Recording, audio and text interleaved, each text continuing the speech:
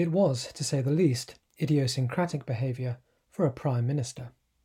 But for Fidel Castro, a man who liked to hold cabinet meetings at midnight, and who had a habit of turning up at hotel kitchens in the hopes of rustling up a quick meal, it was entirely in character. One afternoon in early September 1960, Cuba's leader was taking a stroll in downtown Havana while snacking on some spicy Creole oysters. Suddenly, he made a beeline for a shoeshine boy, who was well known as the best source of gossip in the capital. "What do you say I go up to New York," Fidel asked, smiling, "and speak at the UN?" Soon, all of Havana was buzzing with speculation that Fidel would be attending the 15th session of the UN General Assembly. A few days later, a statement from the presidential palace made it official.